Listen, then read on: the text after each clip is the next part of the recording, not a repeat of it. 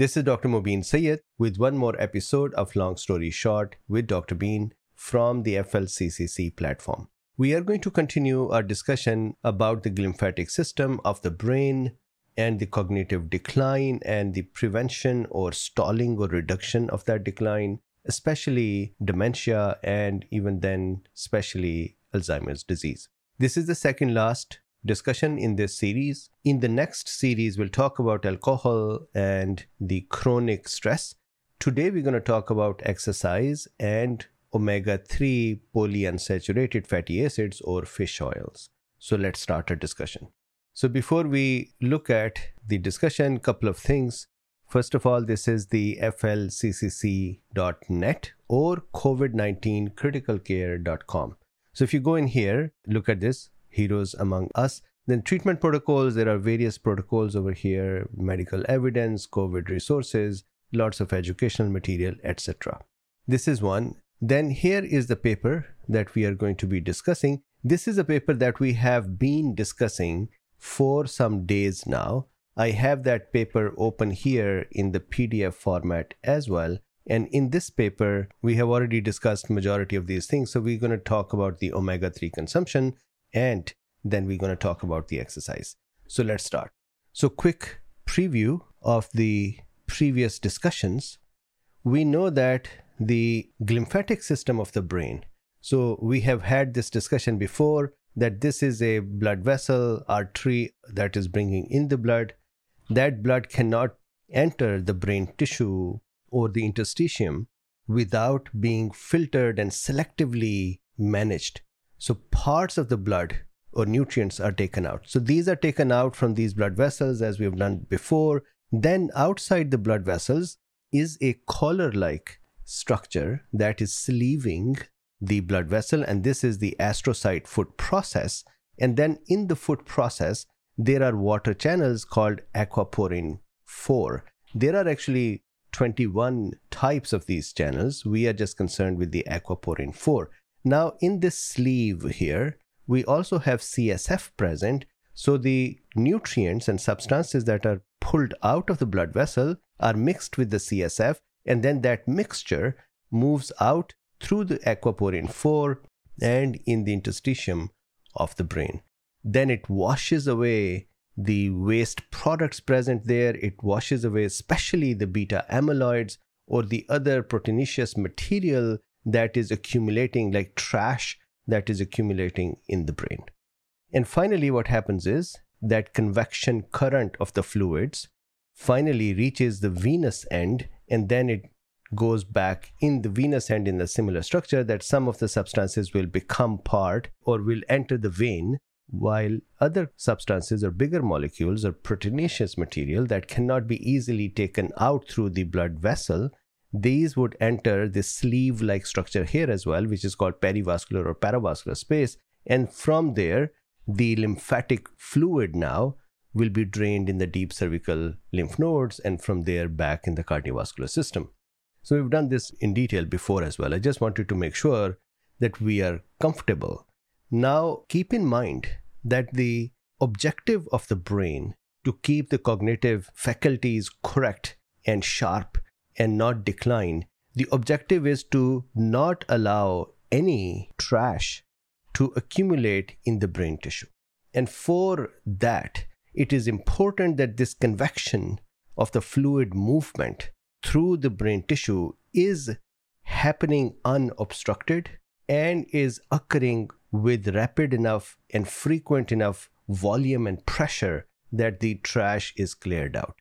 Any issue with that, any obstruction or interference with that will cause brain tissue's function problem, especially leading us towards dementia and other cognitive issues, even memory issues. So one big component of that is, we have discussed this in the past as well, are these astrocytes. So we've seen that the astrocytes are making these sleeves, or their foot processes are making these sleeves, and these sleeves around the blood vessels have these channels, aquaporin 4, which are responsible to bring the fluids out, correct? Now, here is an astrocyte. These are its foot processes, and these little black dots that I've made, these are the aquaporin 4 channels. Majority of these channels, aquaporin 4, are present on the foot process of the astrocyte and not on the cell body of the astrocyte. This is called polarization of the aquaporin channels. What do we mean by that? What we mean is the channels are polarized. They are within one cell, accumulated, aggregated towards the feet, and are absent on the body. However, as we age and as we have inflammatory conditions or other conditions that can cause the astrocyte to become activated, then what happens is the newer channels that are produced can actually be produced on the body of the astrocyte, and lesser of them are produced on the foot processes. This is called depolarization of the aquaporin channels, or simply aquaporin channels are now not concentrated on the foot processes. That means if these are the aquaporin channels needed to move the CSF and the blood vascular system's nutrients out into the tissue, and if they are absent, if they're not present, then how will we get sufficient fluid coming out with sufficient pressure and volume to wash the brain? That is the problem. So that means we do not want astrocyte activation. We do not want the polarity or polarization of aquaporins to be lost. We want aquaporins to stay polarized and stay on the feet. So keep this in mind. This is a context. And now let's look at the omega-3s. So omega-3 or the omega-3 polyunsaturated fatty acids or fish oil can either be taken as part of diet or we can supplement them. We produce them in our own body as well. So the ones that are produced inside the body are going to be called endogenous omega-3. The one that we would take with diet or as supplementation is going to be called exogenous omega-3. Interestingly, both endogenous and exogenous omega-3 does the same function. So that means as we age, it is important for us to start taking the supplementation or start having diets that offer more omega-3 polyunsaturated fatty acids. Now what happens? When the omega-3 is present, it causes the inhibition of astrocyte activation. Now you might say that, well, we want the cells to be activated. Yeah, that is correct. But astrocyte, when they become activated, they would cause new aquaporins to be produced. And those aquaporins will be produced on their body and other places. And the polarity of aquaporin from the foot process will go away, and that is really bad. And our brain actually tries to counter that. In our younger ages, we do not have to, but as we start aging further, this polarity starts becoming lost. And our brain tries to counter that, and one way to counter that is that brain uses omega-3, which helps the astrocytes to stay non-active and aquaporins to stay polarized. So omega-3 inhibits the activation of astrocyte, which in turn prevents any loss of aquaporin 4 polarization. That means it prevents this situation where aquaporin 4s are now sitting everywhere other than the foot processes. Then, as we prevent the loss of polarization, that means the aquaporins would stay on the foot process in the right place, and the fluid movement from the brain, the interstitial fluid volume and the movement would stay correct, and the amyloid beta that is accumulating in the brain in all of us will be washed away correctly, which would then mean we'll have lesser amyloid caused injury, which will then mean a reduced progression towards dementia, or even if somebody has mild cases of Alzheimer's disease, for example, there will be a reduction in progression of that disease. So dietary intake improves cognition. Dietary intake of omega-3 improves cognition in mild Alzheimer's disease. Supplementation, so intake is that you're taking food and that has omega-3. And then supplementation is that you're taking those caplets of the omega-3 or fish oil. Supplementation demonstrates higher CSF influx and clearance. So they have been observing them in the mice models, that they're giving them these omega-3 or having them go through the other activities and then observing the CSF movement. So supplementation of omega-3 demonstrates higher CSF influx. Higher CSF influx will mean higher amount of clearance or convection of fluids through the interstitial spaces of the brain, and that would mean higher amount of clearance. That would mean less beta amyloids. That would mean less chances of Alzheimer's disease or dementia's progression. Now, the question that could be in your mind is, sure, we are saying that this is omega-3. Maybe omega-3 is doing this, but not through the astrocyte, but not through the aquaporins. Maybe the mechanism is something else. So what they did was, they took mice in which they had knocked out their aquaporin 4 genes. So these were the mice who were not able to produce aquaporin 4 channels. Then they gave these mice a lot of fish oil.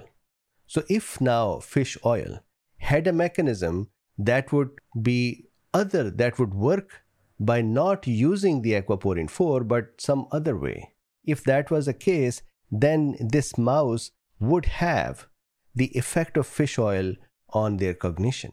But it turned out that the mice that were aquaporin 4 deficient, when you give them fish oil, there is no change in these mice's cognitive decline, which proves that the omega-3 works by affecting aquaporin 4 polarization. The second thing is, when the aquaporin 4 were knocked out and the fish oil was given, there was no observation of glymphatic flow change.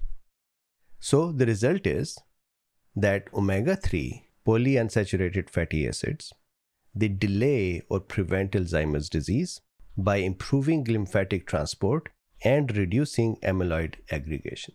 And it makes sense that as soon as you keep the aquaporins in the correct place, that is on the foot processes, that would allow the glymphatic flow to occur, which would in turn allow the amyloids or the other trash or the waste products that are being produced to be washed away. Then the brain would stay pristine and healthy, and it would continue to perform correctly. And of course, Alzheimer's disease and other dementia-like situations and memory issues will be stalled. So that is the omega-3.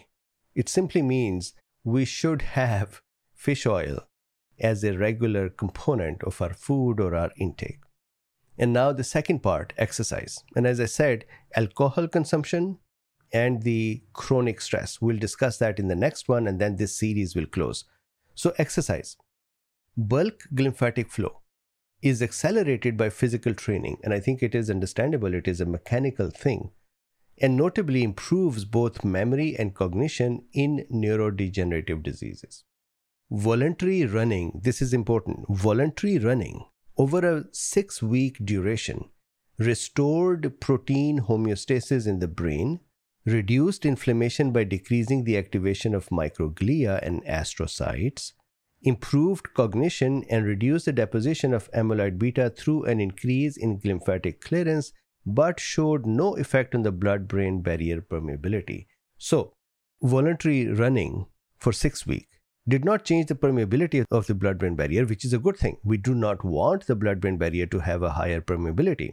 So the increased flow of CSF and the increased flow of the glymphatic fluid was not because the blood-brain barrier became more permeable. We didn't want that, and that didn't happen. Good.